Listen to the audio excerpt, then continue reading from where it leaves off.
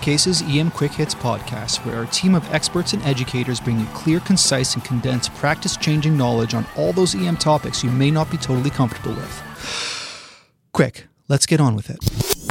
We've interrupted regular programming for a special edition EM Cases Quick Hits dedicated to COVID-19.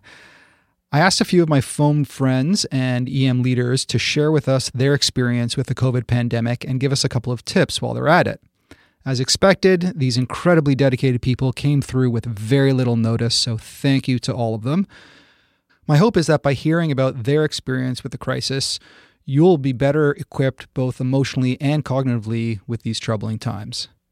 So first up, we've got Dr. Eddie Lang, who was on the PE podcasts and the High Sensitivity Troponin podcasts. He's a chief of an academic ED in Calgary in Western Canada. My name is Eddie Lang, and I'm the Zone Clinical and Academic Department Head for Emergency Medicine in Calgary. Anton has asked me to provide a 5-minute quick hit on the key things that are happening here in Calgary in response to the COVID-19 pandemic. What I will do is cover 5 key topics that I see as particularly relevant from a leadership perspective. Number 1, while you wear multiple hats as a leader, during this pandemic, your most important hat is to protect and support emergency staff, both in terms of their physical protection from inadvertent infection to their psychological well-being in times of high anxiety and distress.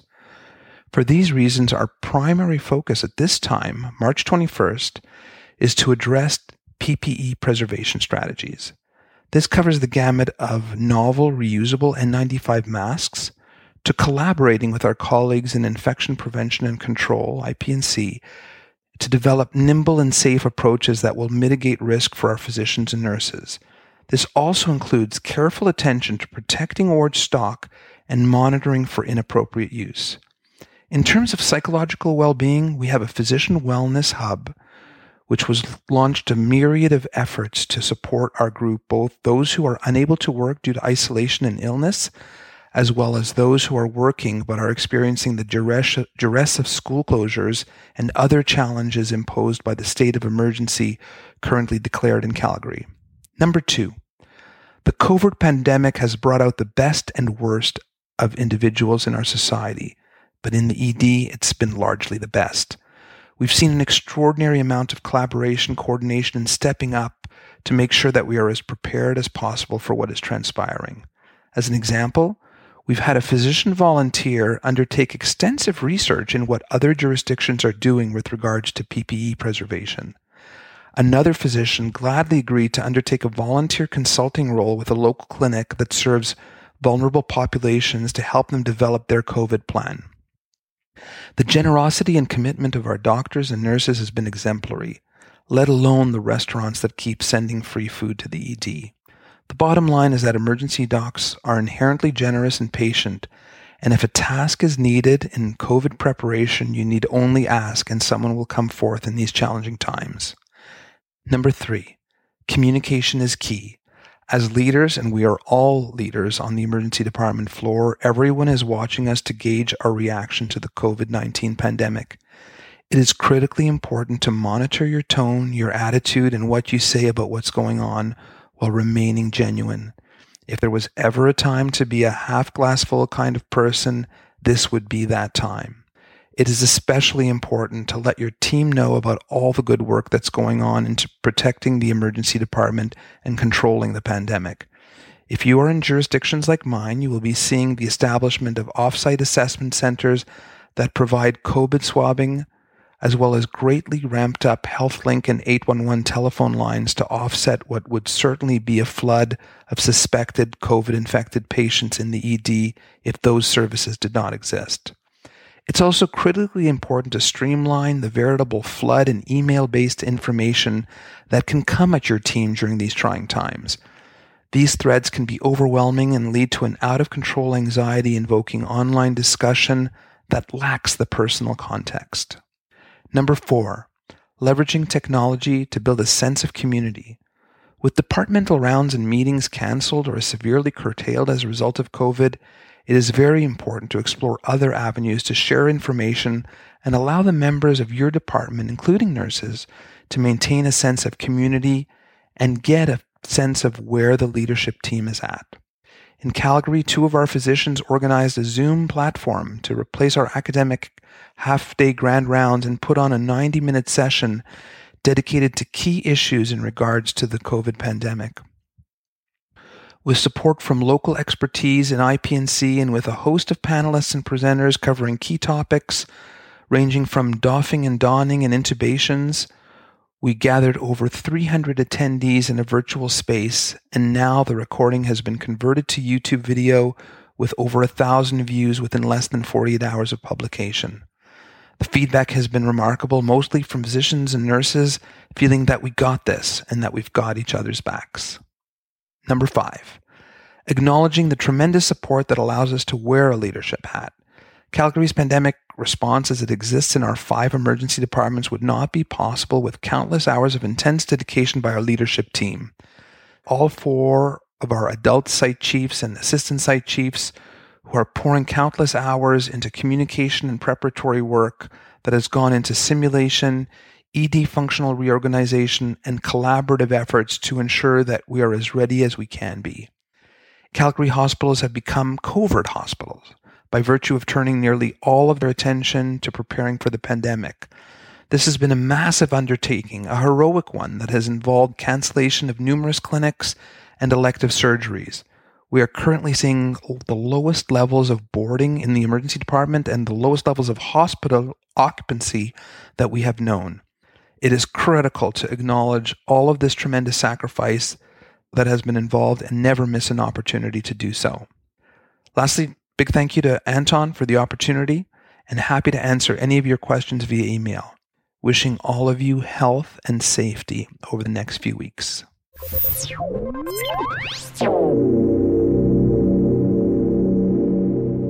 Hey there, this is Salim Rizai from Rebel EM. I wanted to give everyone some practical tips on the management and things to think about on COVID-19.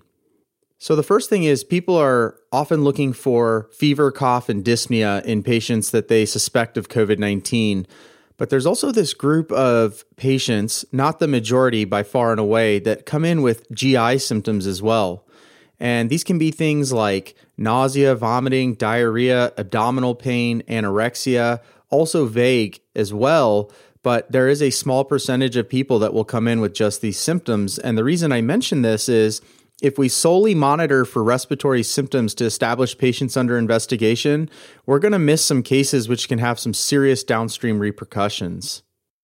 The second pearl in terms of management is that, first of all, widely available respiratory viral panels, they only test for the earlier forms of human coronavirus. But for illnesses such as SARS and MERS and now COVID-19 strains, these require more specialized assays. So if you have a coronavirus test that pops positive on your respiratory viral panel, it's not one of these latter 3. Now, to muddy the waters a bit more, there was a study out of Stanford, which is not officially published, but has also shown that 49 patients with SARS-CoV-2, 11 of them, 22.4%, also had co-infection with other viral illnesses. So, what I'm trying to get at here is that if you have a patient that is positive for flu, as for example, or any other respiratory viral illness, you have not ruled out COVID-19. So this is important to remember. The third thing I want you to remember is there's been lots of conversation about what imaging modality to use for screening in potential COVID-19 patients. And we know that lung abnormalities can typically develop before any clinical manifestations and even before our PCR tests end up popping positive. There have been cases of people that have imaging abnormalities and a negative test. Now, we know that chest x-ray is not sensitive, and we also know that lung ultrasound, at least from early reports, is equivalent to chest CT, but has the added advantage of not transporting patients through the department or shutting down a scanner for decontamination.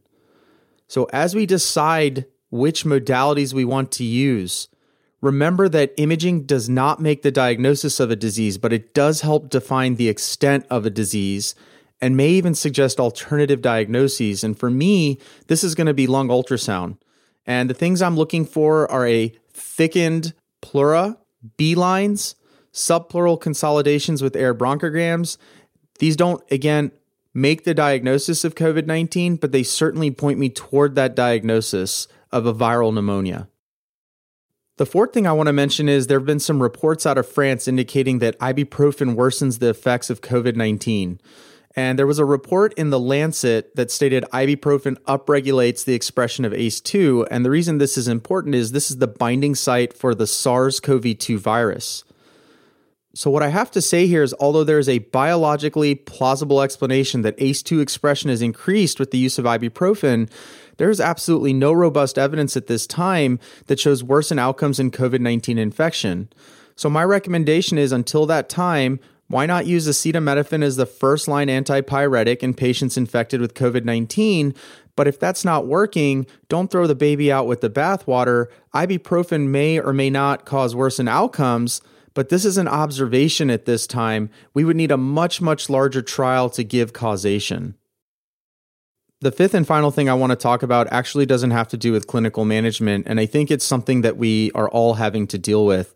And this is the fact that being in the medical profession, we've all accepted increased risk as part of our chosen profession. And we all still worry about family transmission. I mean, nobody wants to give this to anybody in their family. And we know that caring for infected patients represents a substantial exposure for all healthcare providers. So it's important to have conversations with your hospital system and your family. And, this can include things like making sure your hospital has priority testing available for you and your family to ensure that you can figure out exactly what you need to do. Think about what routines need to change at home. This is going to be different for everyone. I certainly have my routines, but that may not be what you need to do at your house. And then finally, don't forget to wipe down all your kind of extra things, including your phone, your badge, your watch, any jewelry you're wearing. The ideal situation would be don't take any of it with you to work, but obviously this is not completely feasible. These things are often forgotten, and they are a potential nidus of infection that you could bring back to your home. I hope you guys find these 5 tips helpful. Keep fighting the good fight. And as I've been telling everybody back home, one day at a time, one patient at a time, we're all in this together.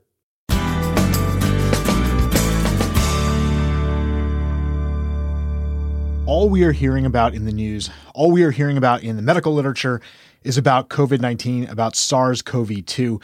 This is all we are talking about. This is everything. It's hard for me to even find an article that I want to read published on another topic or a blog post on another topic to distract us from what's going on. And we as providers do need to be on top of this.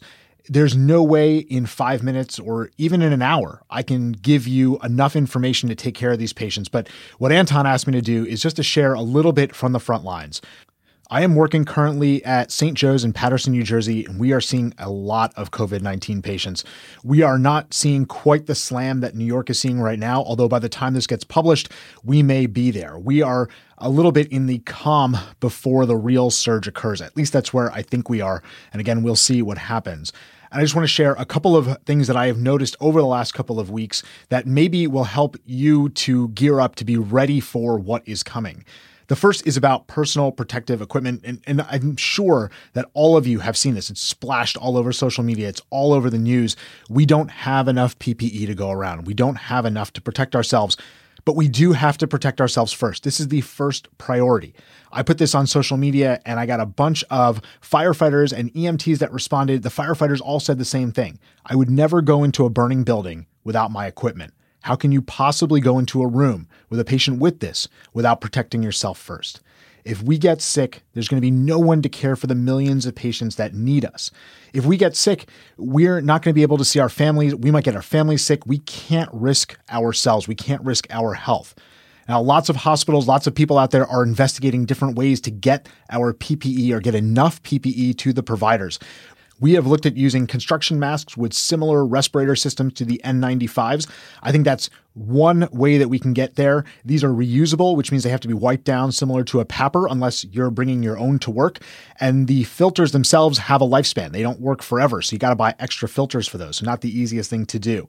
One other thing that's out there, although there's not enough data to say whether we should do it, there's ongoing research, is on using UVC light to disinfect the N95 respirators that have been used and trying to see how many times we can do that safely before the N95s lose their ability to protect us. So I think we have to keep our eyes out for that kind of information. That might be a way that we can keep our PPE and keep available PPE for all of us.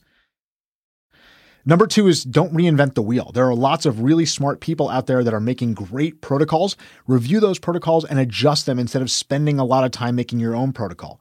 One great example of this is Chris Hicks put out the St. Mike's Airway Checklist. This is a fantastic checklist that might need a little bit of modification for your particular site, but instead of redoing everything, trust your trusted resources. This is why we have these people out there that we know do good work. Take them, use them, and again, modify them to your particular place. Save your diagnostics. This is really important. I'm seeing many healthy patients, young patients with fever and cough that don't have severe symptoms. They're not short of breath. They don't have dyspnea. Their vital signs look good. And when we say they look good, we're actually allowing for a little bit more than what we would typically say are good vital signs. So a heart rate up to 110, 115, even 120 is common and isn't necessarily a marker of bad disease. This is what we're going to see, especially with these patients coming in febrile. So don't necessarily think that that's a bad thing.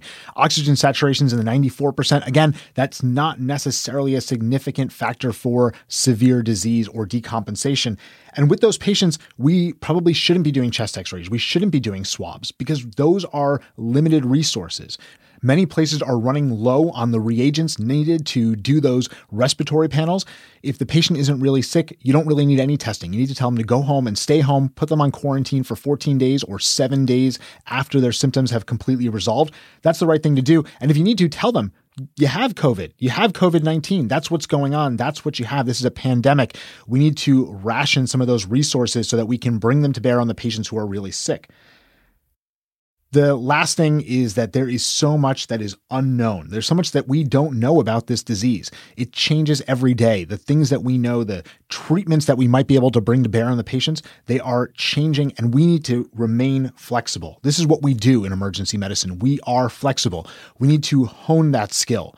We need to be ready to shift and change as more information is coming in. We need to stay up to date. And that's really hard because there is a flood of information coming at us.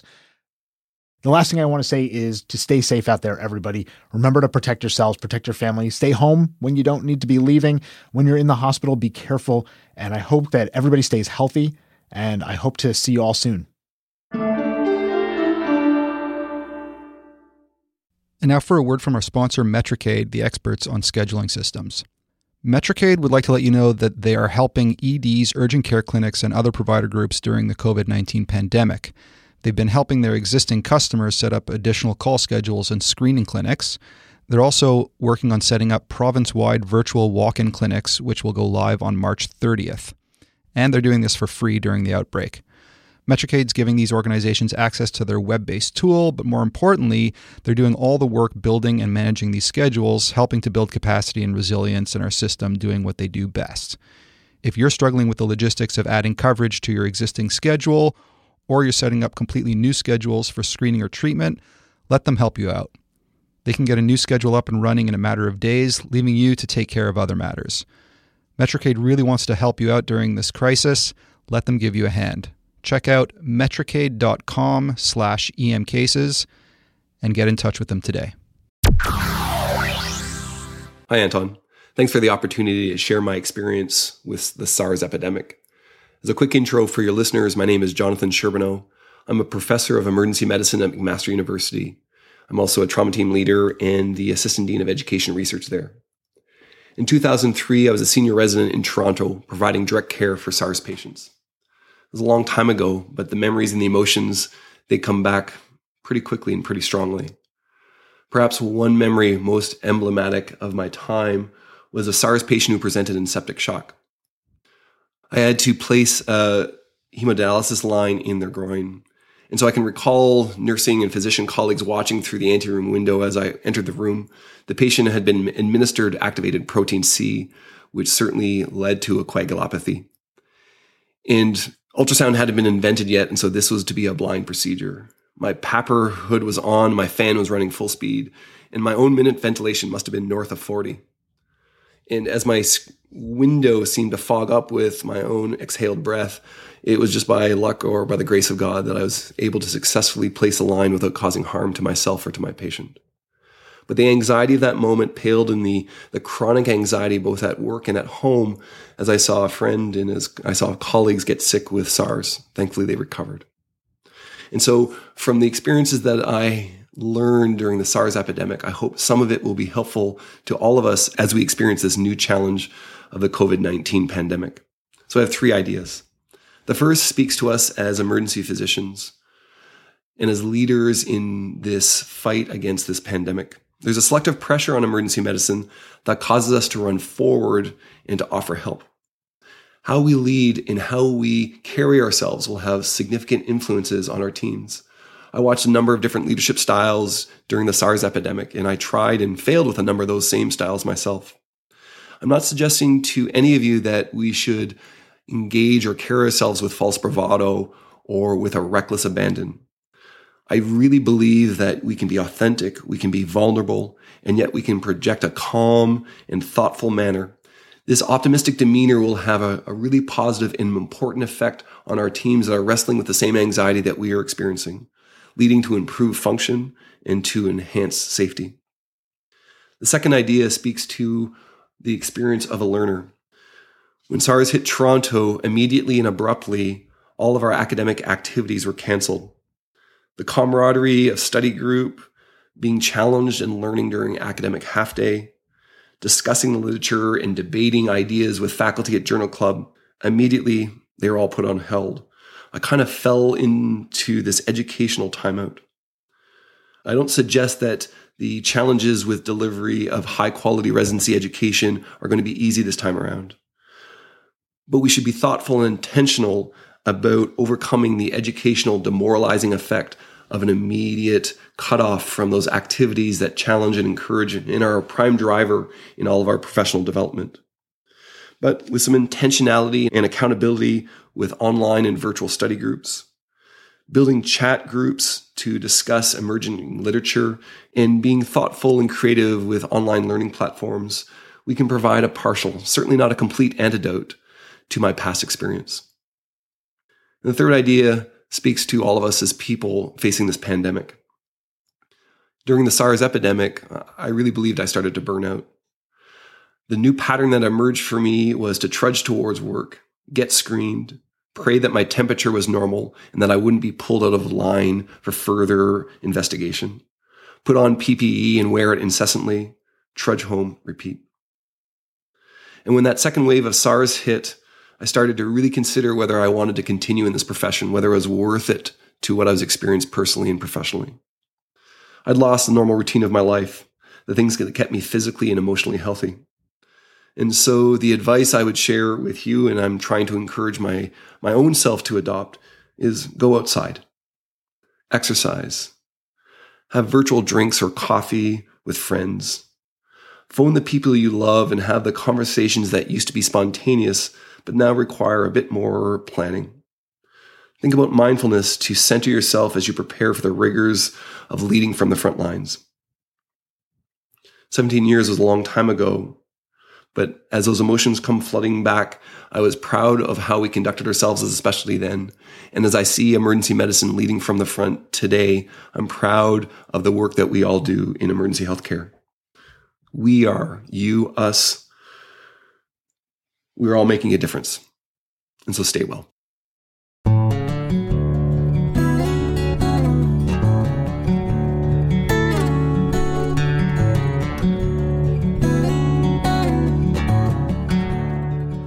That was Jonathan Sherbino. Next up is Ruben Strayer. Hi, Anton. Let me give you a quick update about what's happening in Brooklyn. Today is Monday, March 23rd. We're able to keep up with our volume as of now. COVID patients comprise about half of the total patients, which is obviously a lot, but our non-COVID patient visits are way down. So we're able to keep up with patient flow, which has been a blessing. We're not expecting that to continue. We're very concerned, of course, that the number of COVID patients is going to increase rapidly, including the number of very sick COVID patients. We've divided our ED as have many others. We generally, in normal times, have a acute zone and a subacute zone. We've taken the acute zone and turned it into really a warm zone for patients who are COVID positive or thought to be COVID positive, presenting with shortness of breath or fever, cough. And within our warm zone, the COVID zone, we have a hot zone, which is our resuscitation bay. In the resuscitation bay, providers are expected to be in maximal PPE. This is where aerosolizing procedures like intubation and CPR take place.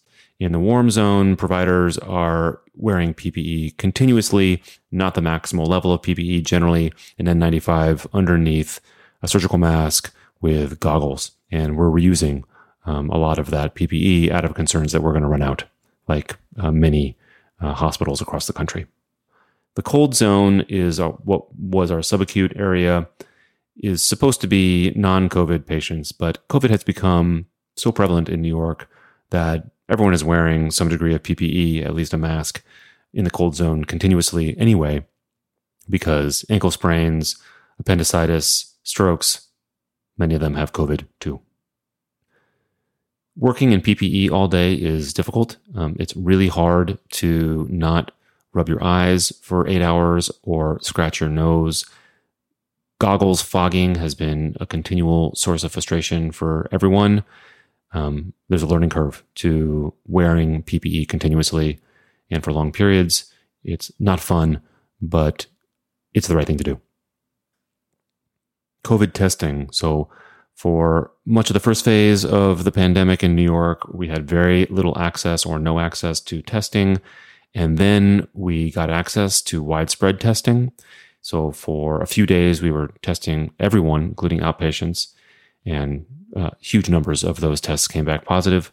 And then we lost access to widespread testing again, and we're only testing patients who are admitted with a possible COVID. This seems like it'd be a big problem. I personally don't think it's a huge problem because COVID is so prevalent in New York right now that people who have COVID-compatible symptoms, so fever, cough, progression of illness over a course of days, GI complaints with fever, malaise, everyone's got COVID. So we just assume that it's COVID.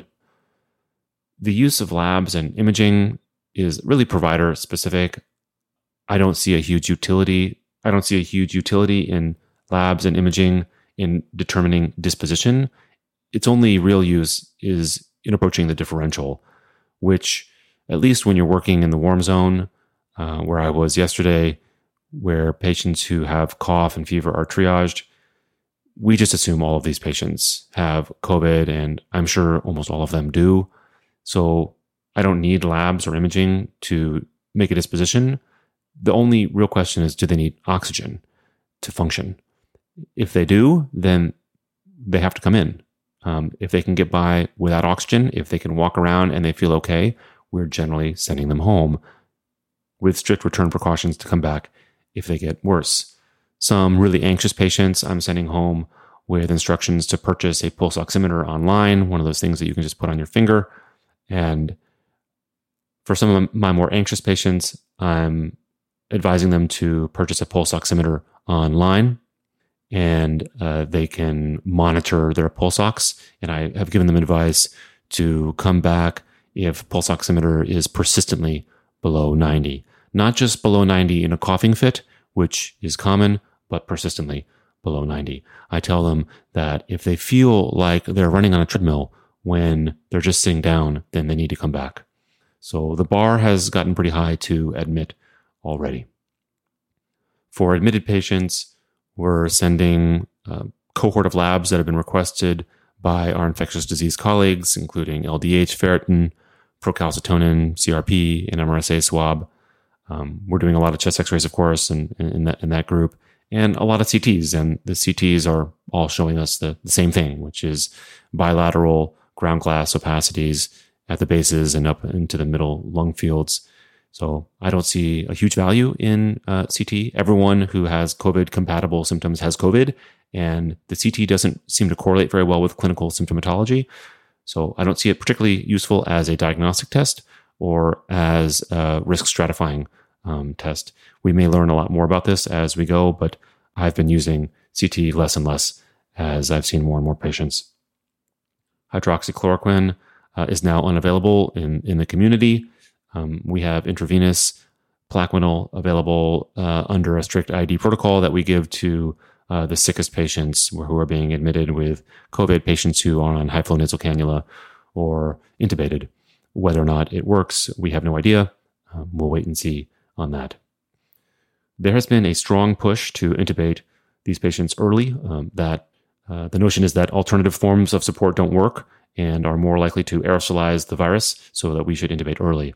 And that is a big problem from a scarce resources perspective, because if ventilator therapy is a scarce resource, every patient who would fly off the vent that you intubate leads to another patient dying because they couldn't get the vent they needed.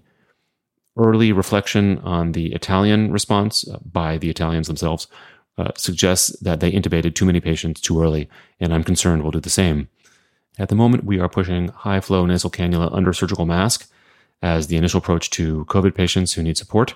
30 liters per minute, FiO2 30%, titrate up until the SAT falls below 93, 92% on sort of maximal high-flow support, and then move forward with intubation. Is that the right approach? I have no idea.